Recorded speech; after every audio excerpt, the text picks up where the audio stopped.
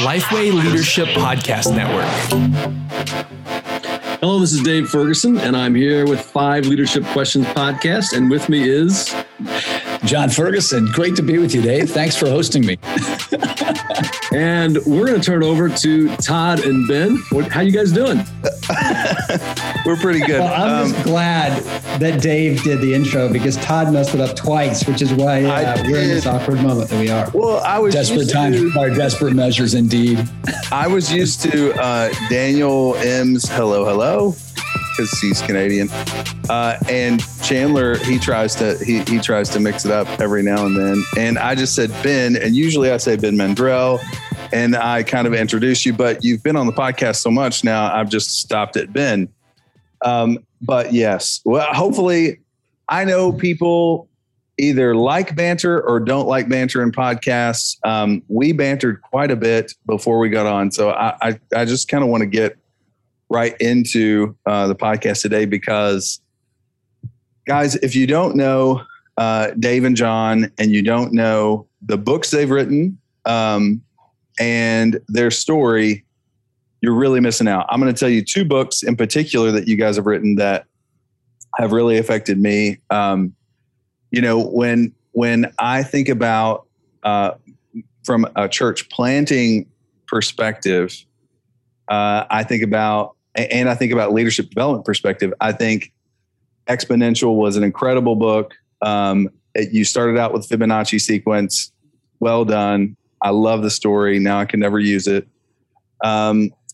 You also have heavy leadership pipeline in there. And we've talked a little bit about that before.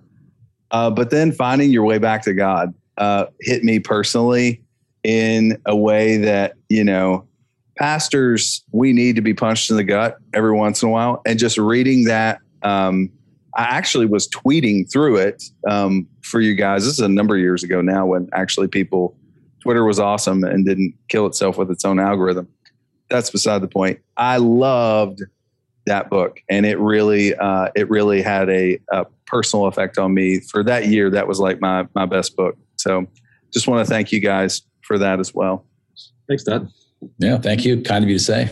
Well, okay. So tell us a little bit about your all's context currently. Both talk about church planting and talk about your church in Chicago and the network as quickly as possible, and then we'll get into some more stuff. Sure, I'll jump in here. So, yeah, we planted a church in Chicago 30 years ago, and we're still there. Both of us are still there. And one of the things that's come out of that church is New Thing, which is, God's blessed it in remarkable ways. We planted, let me phrase it the right way. We helped plant, I think, 982 churches last year. And we got about 380 some networks in 40 countries and close to 6,000 churches that are reproducing churches. And maybe John, who really spearheads one of our most dynamic networks in Chicago, we actually had a gathering this morning, could talk about kind of the cool stuff happening there. Yeah, actually, we did our gathering this morning in Chicago. Oh, just kind of back the clock up a little bit. Most of our work was done in the suburbs up until probably 10 years ago. Dave and I always thought, man, we'd love to get in the city somehow. And for Dave, it was like anything he could do to get closer to Wrigley Field. But for me, it was just to do the Lord's work. Just thought I'd throw the gauntlet early. Sorry, couldn't help it. He loves the Sox. I love the Cubs. But, so much need in the city. And when you look at the numbers, just the number of dynamic churches in the city compared to the suburbs, the number of people that just aren't a part of any life-giving church in the city. And then you look at some of the justice issues that are just rampant in this city. So long story short, me and my family moved down here 10 years ago to come alongside a lot of the good work that God was already doing in the city and to launch new locations of community as well as do some church planting. And now 10 years later, we've got a growing movement in the city. It's intentionally multicultural, multi-contextual, multi-denominational, multiplying. And we've got 5 networks, and we have gatherings 3 times a year, and they've been on Zoom for the last 3 years. But yeah, it's been neat. God's been doing some really cool stuff. Today we talked about micro expressions of church and had Daniel Yang and Rob Wagner talk with us. So it was a good time. So talk to us a little bit about, people that listen to this podcast are well-versed with the number of authors that we have on here. And everybody knows it takes a while to write a book, but I think you guys really have written a book that really speaks to where we are in the times. And that book is called Bless. And you guys should be Baptists. I mean, I'm just going to go ahead and put that out there. You've got an acronym. It all flows really together. Like, just come on over. Just come on down. Just all it takes, a good acronym. All right. So talk a little bit about that and even contextually how important the message of that is at this time. And we'll break that down a little bit more because, man, I really think the subject matter of that book is a pathway forward for a lot of churches coming. Who knows how long COVID is going to last, but coming out of COVID eventually. Yeah, I'll jump in here. I think it's been, I think we make a pretty strong case. This is how Jesus did it. But I think you're right. I think for the post-pandemic church, I think this is going to be a really critical thing. And I'll throw a couple things at you. And first of all, I'll apologize for saying Barna on a Lifeway podcast. But they did some research on it, and they asked the question to unchurched people, like, what do they value in people with whom they talk about spiritual matters? And their top three things that came back, they said, we're looking for people who would listen without judgment. We're looking for people who would let us draw our own conclusions. And then thirdly, they said, we're looking for people who have confidence in sharing their perspective. And what you have there, I mean, clearly is this kind of, they're looking for a friend. They're looking for a relational kind of like, no, someone who'll lean in and listen to my story, not make me a project, right? But instead a person, because, let me draw my own conclusions, but then at the right time, I want to hear what you think.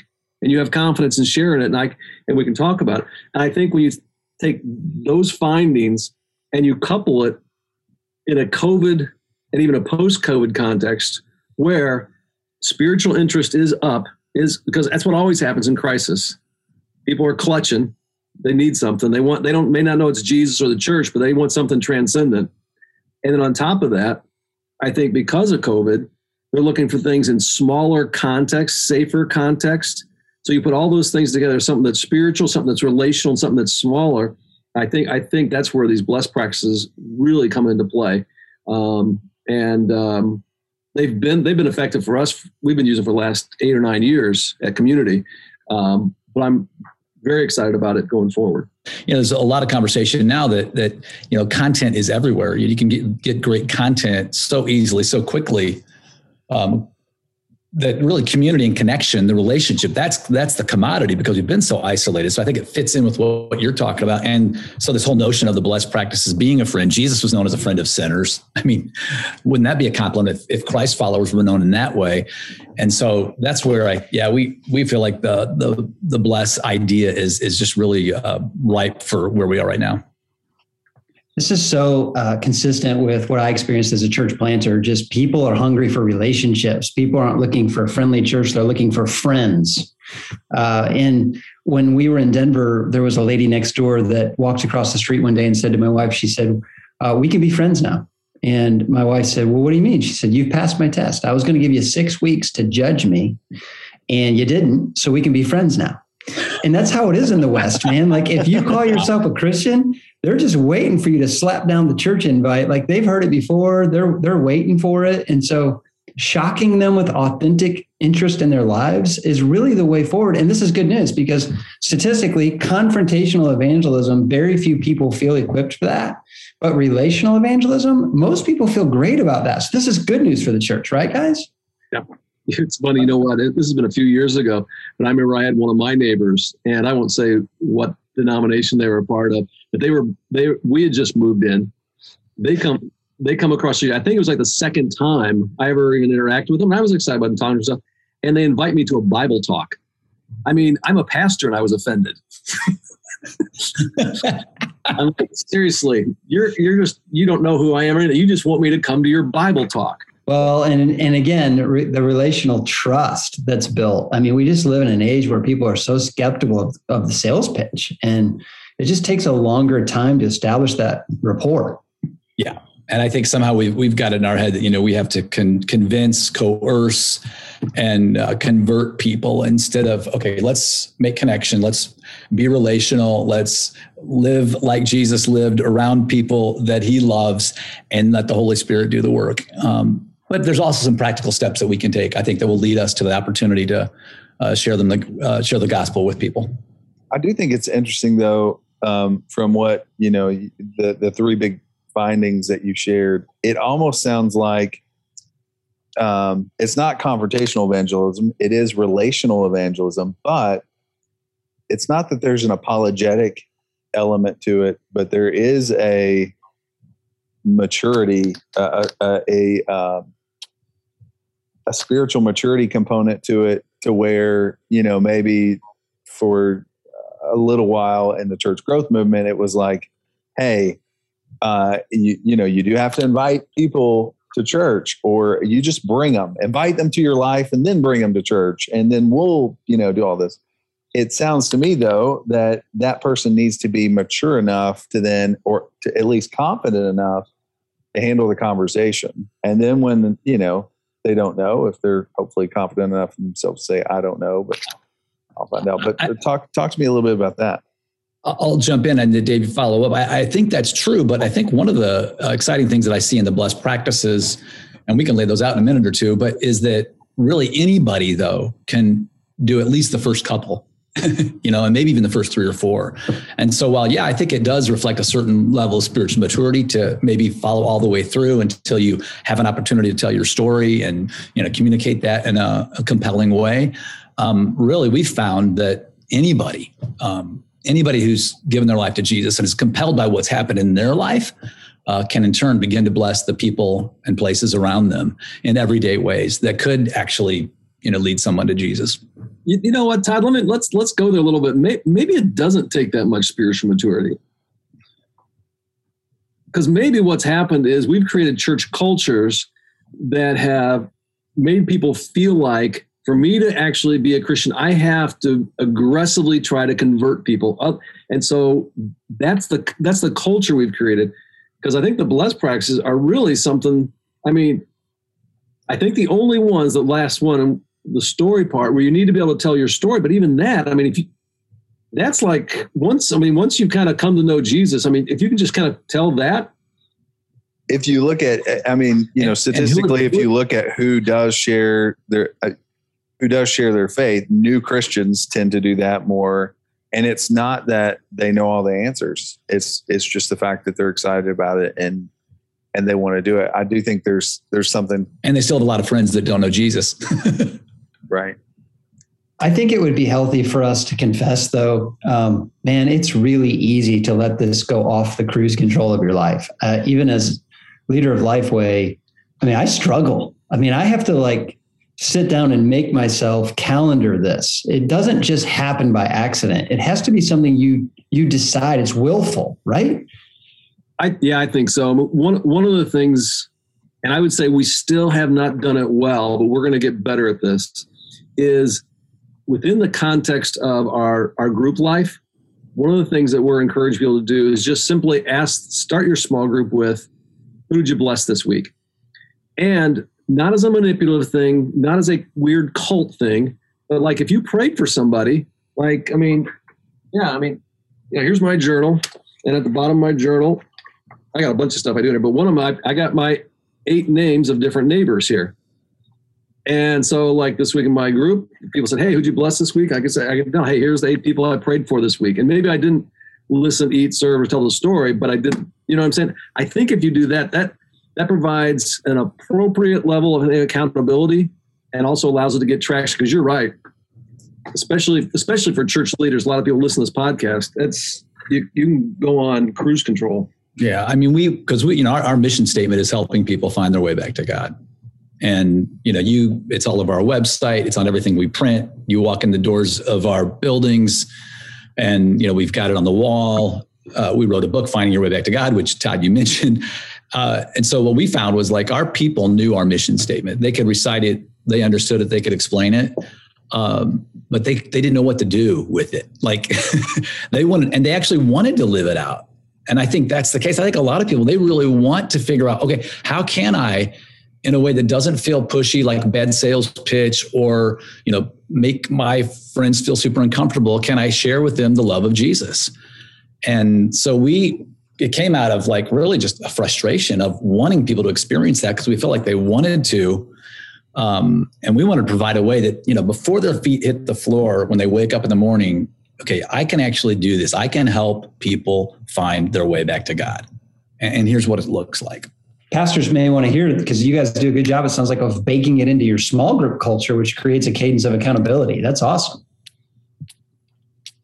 Yeah, I think that's what actually helps create the culture. And that's what I really try to stress with church leaders and pastors is, it's one thing to have strategy, it's one thing to cast a vision, that kind of stuff. But if you can create a culture, a real outreach culture around this, a relational style of evangelism, bless, that's the game changer. And that helps make that happen. So just break down, you've kind of mentioned some of the letters as we've been going, but just very clearly and plainly break down bless really quickly. So the first one is B, and it's begin with prayer. And okay, it's not a great way to start an acrostic, when you're having to go begin with prayer, but it's better. Trust me. Okay. It gets a lot better, but it is begin with prayer. And keep in mind with every one of these, this is not something we made up. This actually goes back to Genesis 12, when God said to Abraham, I will bless you, and through you, I will bless all people. So it kind of stands on this whole notion that we are blessed to be a blessing. And then you look at the life of Jesus, and he practiced all these things. Before he started his ministry in Luke 6, it says he went out in the mountainside and he prayed. And so over and over again, we see Jesus retreating to pray. And so we tell people, if you're not sure who God might want you to reach, then pray, ask him to tell you. If you know the person or people that he wants you to bless or to reach, then start praying for them. And if you're not sure how to pray for them, I would just say, hey, pray for them in the way you'd want somebody to pray for you. It's kind of the golden rule of prayer. So the first one is begin with prayer. The second one then is listen. Listen, the L is for listen. And, I think we would all have to admit that unfortunately, Christians are becoming much more known for talking than listening. And one of the greatest gifts we can give to anybody is to simply listen to their dreams, their hopes, their desires. Jesus was a great listener, definitely asked more questions than he ever answered. So begin with prayer, listen. And the third one is, I know my favorite, Dave's favorite too, and that's eat. And again, you look at the life of Jesus, he shared meals with people all the time, right? And they were life-changing encounters. And I think we've all had that experience where, you sit down with somebody and have a meal, and maybe before that they were just an acquaintance. And then after you've had a meal, it's like, wow, we're like best buds. Like it just has a way of moving any relationship from acquaintance to friendship faster than almost anything else. So begin with prayer, listen, eat. And then Dave, you want to take the last two? Sure. And I think one of the things maybe if people aren't familiar with these is they do build on each other. They're kind of epigenetic. There's an order to them here, because what we've experienced is that when you actually pray for somebody, and then you listen to them, and then you eat with them, you share a meal, and it might be a Starbucks, or it might be dessert, whatever. But if you're hanging out with them, they will tell you how you can love them, how to serve them, which is the first S. Because basically what this is, I hate to make this is not a great sales pitch. This is just like a remedial course on how to be friends with somebody. Todd, you did this with your wife, right? You saw her go like, oh my gosh, I hope I can date her. It's basically like a prayer, right? And every chance you got, you lean in, right? You're leaning in. And first thing, hey, honey, not honey, because that would turn her off the first time. But hey, would you like to have dinner with me, right? And then if she gives you a clue about what you could do for her, you show up and you do it. So this is kind of, so serve is the first thing. What? That is totally true, because if you think about the next level of strategy and intentionality, at which we're talking about dating now, right? Yeah, but no. Absolutely. I'm talking about, that is a great analogy, because it is a level of heightened listening, heightened intentionality, and you are truly looking for that way to serve that person. What is going to make them happy? What is going to make them notice? She's Yeah, 'cause walking. so often our actually serving walking becomes about- right by me right now. So often our serving can be about the person doing the serving rather than the person being served, right? And I think the listening before the serving and the eating ensures that the serving really is about the person we want to serve and not just to make us feel good about ourselves. And then the last S is story.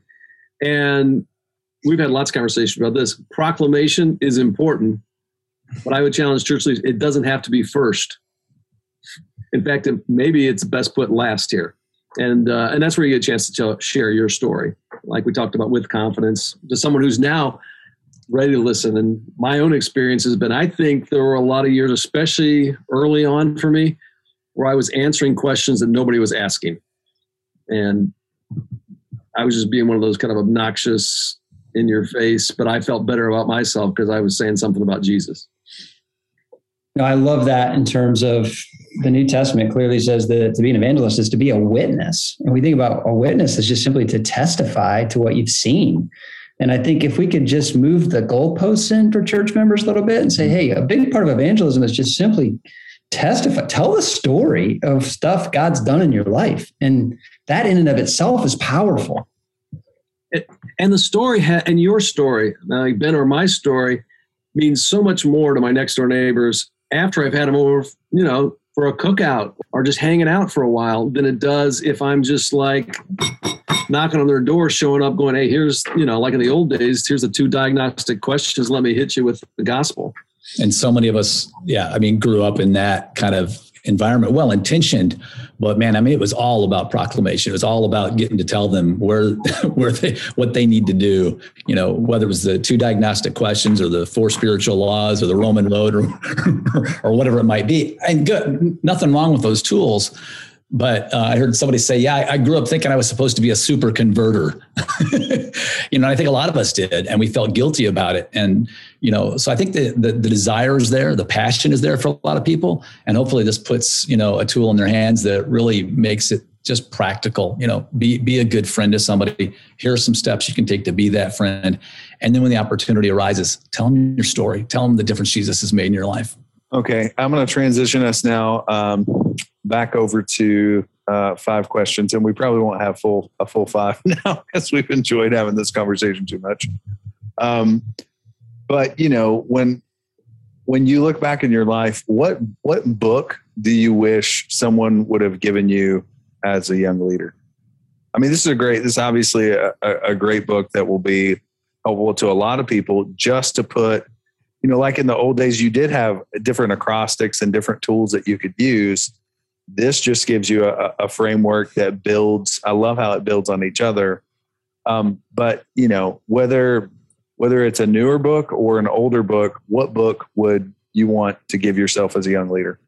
Okay, so I think I understand the question. This will be a little bit different, I think. I wish as a leader, someone would have given me a book that had to do with finances. Nice. Because I think, church planter, right? So we planted church. Literally, probably the first 15 years, we're just hand to mouth. It's like it comes in this week and we're putting it out this week. And because I also grew up in a pastor's home, where we didn't really have any money. And so I never had any money. Didn't make any sense to me that you would ever, what do you do with this saved money? Where do you get this saved? And so I think I would say as a leader, even though things went well at community, we had a tough spot along the way because I didn't understand that part of leadership. So weird that I, like Dave, also grew up in a pastor's home. I know that's kind of strange, but I did as well. And so I wish someone would have given Dave a book on finances before we started his church so we would have some.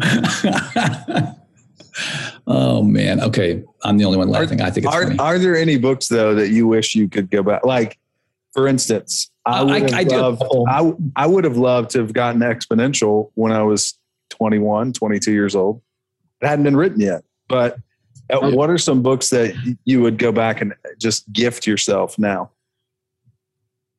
A book that's been, I think, influencing a lot of people, particularly in COVID, that I hadn't read until probably May or June of last year is Emotionally Healthy Spirituality. I mean, anything that Scazzero has written most recently, I think is super helpful. And I wish I would have read that in the first, maybe 5 years of church planting, and just, hadn't even, even to give even the thought to mental health and emotional health and relational health. I mean, I was 23, Dave was 25 when we started, the church. And so, I well-intentioned, but I'm sure we just, I can't even imagine we had an ounce of emotional health between us. That would have been helpful. Yeah. Let me ask you guys a question on this. Sure. I was talking with some leaders this morning about how we often emphasize leading from our strengths, and Buckingham's done some great work on that, but we don't talk enough about leading from our weaknesses. I don't know about you, but when I go to a conference and a guy stands up and says, here are the 3 biggest mistakes I've made and what I learned from those. I mean, I really listen to that. So in terms of like mistakes you guys have made along the way, or leadership failures, things that you look back on now and it was a powerful teacher because it was a humiliating experience, what can you tell our listeners that might be encouraged that even guys like the Fergusons mess it up once in a while? Well, I mean, maybe picking up on what John said too. I mean, when we first planted the church too,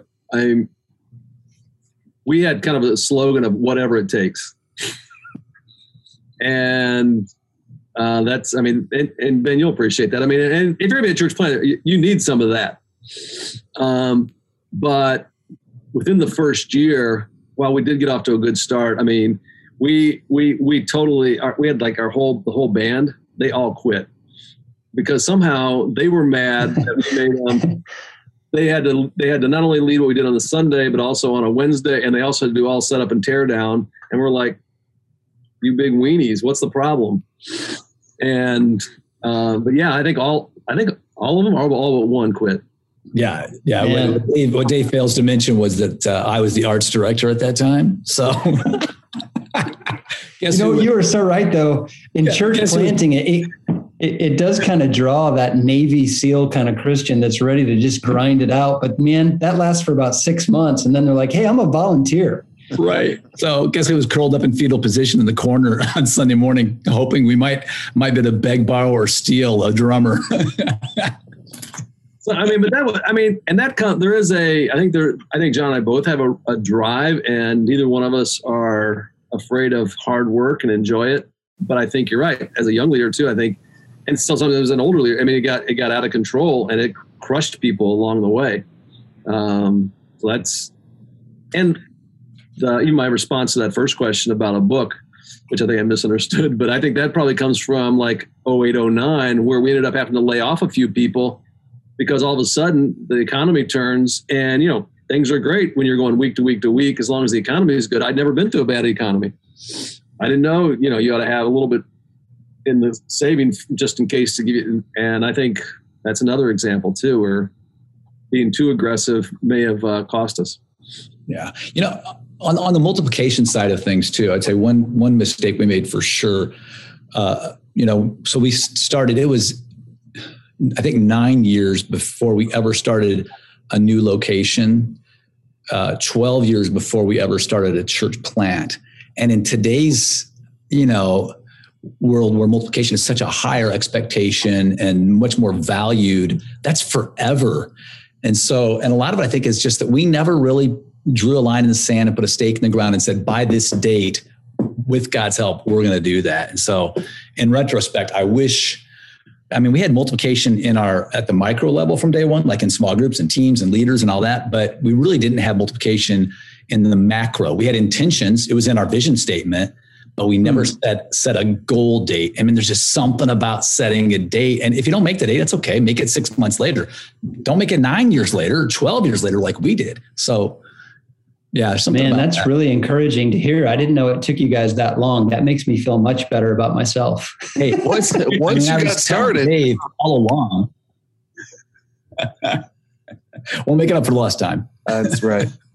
Well, when I think about that question, or that scenario, what the story that you're telling now, it's not too uncommon. I mean, I had a similar story where, I thought I was this great leadership development guy and read so many books and, could do training and set up systems and all that. But there came a point in time where almost like I could testify to you how I came to know Christ and testify to you how I figured out, moving from Ephesians 2:8-9 to Ephesians 2:10, what I'm supposed to do, a sense of some calling there. But if I'm honest, there had to be a breaking point as well for me when I finally woke up to Ephesians 4, and that my job was multiplication, that my job was to equip the saints for the work of the ministry. I knew that in my head, but it took a moment in my life that was not fun to go through, to change me, to really break my heart and almost have a third awakening within my heart of what ministry was really about. So do you guys have a story? Like, how did that suddenly, like, what happened that made that suddenly a thing that you guys really pursued? Was there one moment, or can you share? And Dave, chime in. I mean, I think a lot of it was when our youth pastor came to us and said, I think God wants me to plant a church. And our visceral reaction was, well, we don't think so, because we want you to stay here and continue to be a part of our team and be the youth pastor for our kids when they become teenagers. But, what we've since found is that, like, when you have a staff person that comes to you and says that, like, they've already got the for sale sign in the front yard. I mean, it's a done deal. They're gone. They're just deciding now to finally tell you. And, the truth is he, went and cast some vision, and it was actually in the Denver area, and over a weekend, and raised some money, came back and had an incredible amount of money already raised. And it was just one of those deals. It was clear God was at work. And so at that point, we had a few options. We could tell him to stay, which wasn't going to work. We could kick him to the curb and say good luck, or we could get behind it and act like it was our idea in the first place. And so, we got behind it. And that was the first time we multiplied and lived through it. And, I think became more convicted that was how God wanted to expand his church too. But I think that, would you say, Dave, that was in a lot of ways one of the points of kind of pivots for us when it comes to multiplication? Oh yeah, absolutely. Yeah. I mean, I think, yeah. So it was, in some ways I feel like God kind of forced our hand, and we actually, we had 30 people who moved from Chicago out to Colorado to start the church. And that was actually the first church in New Thing. So yeah, I think that's exactly what happened. Well, I wanted to ask a question that I think is really very relevant when I'm talking to pastors and church leaders right now, that maybe you guys could be a blessing to somebody who's really struggling in the ministry right now.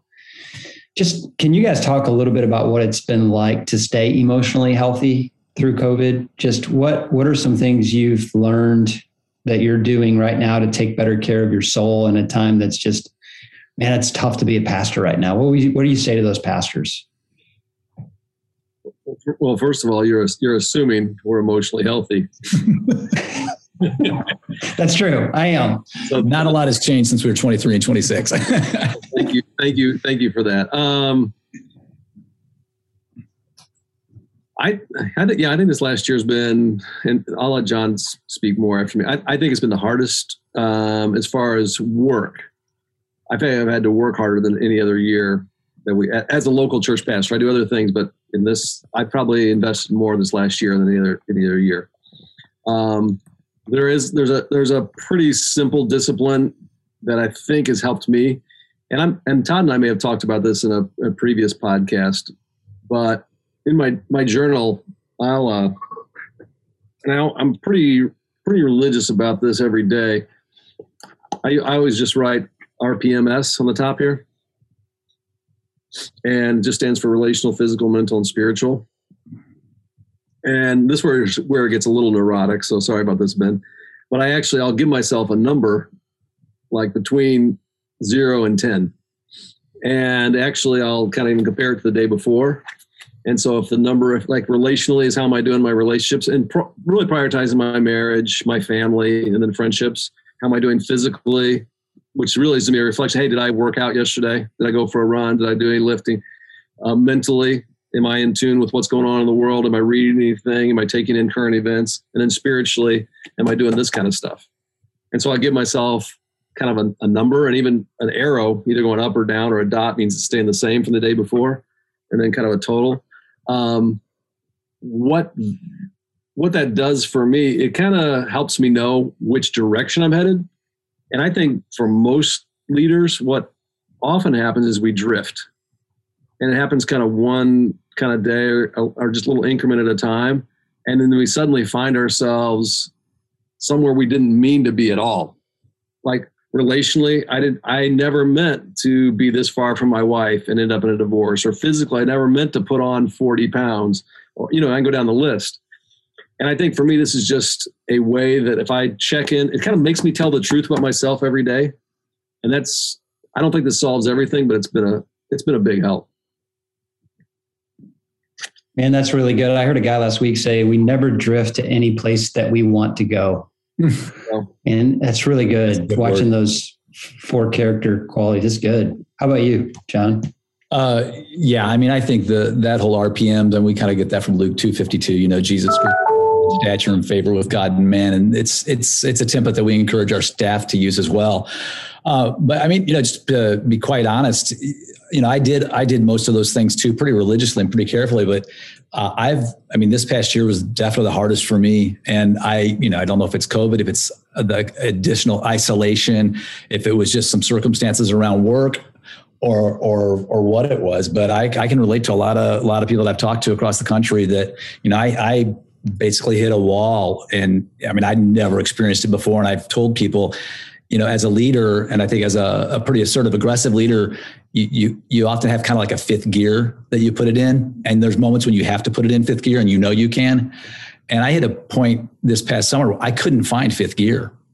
And never experienced that in 30 years of ministry, but it was a definitive moment. Like, oh my goodness, what do I do? And things that in the past were super easy became difficult, and and it was like I was grinding that gear, and it just was not to be found. And so, yeah, I mean, I've read more books on emotional health and spent more time with in counseling, and took a month off, and just really trying to step it back a little bit to figure it out. I'm in a better place now than I was for sure then, but I feel for, a lot of the guys and the men and women that are just struggling. It can happen to anybody, and there's no shame in that. And I think, we've tried to, with our staff, create a safe place to talk about that. And, we brought in people like Pete Scazzaro and Drew Hune and a couple other people, Mindy Calguy or two, just to talk to our staff and help us make sure that we're really being aware of our emotional health. So yeah, it's real, man.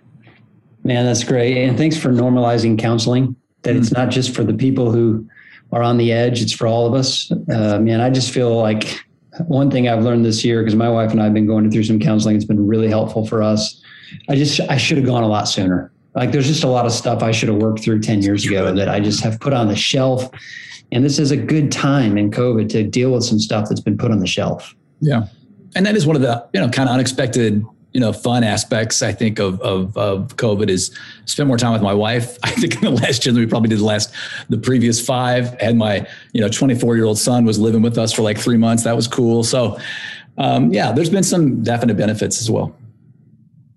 Okay, so I have one final question for you guys. Who or what has been the greatest leadership influence in your life? I don't know if this is the greatest influence, but kind of an interesting influence on our church and myself, I think, is a guy named Lyman Coleman. And Lyman Coleman is actually the brother of somebody other listeners might know, Robert Coleman, who wrote Master Plan of Evangelism. But Lyman used to tour the country leading conferences on how to develop small groups that would welcome people that were far from God, as well as people that are, been longtime Christ followers. He was super passionate about it. And he was just kind of an interesting guy that really helped us, I think, understand relational evangelism, relational small groups, and in a lot of ways, what it really means to help people find their way back to God. and not a guy a whole lot of people have heard of. He had this thing called the Serendipity Bible. Maybe some people have seen that. But yeah, he was an influence on us, I'd say, for sure. I'll add two more names to that real quick, and I'll make it brief. One would be, was Lyle Schaller. Lyle was a guy who wrote about 50 books, edited another 50. That was probably the first 15 years of life of our church. He was kind of just a church life guru, and he happened to live in the same town that I lived in. So he would he'd invite me over to his house. I could find him in the library. And actually, when we went multi-site, he basically told me everything to do. And there's some stuff that I think the term campus pastor, he just made that up in his living room. Because I was like, okay, so we got this opportunity to go, long story short, real estate developers are going to buy another piece of property. We're going to go to 2 locations. And he's like, okay, here's what you do. You need someone who's in charge. Okay. And then somebody who everybody can answer their questions. You can answer all the questions.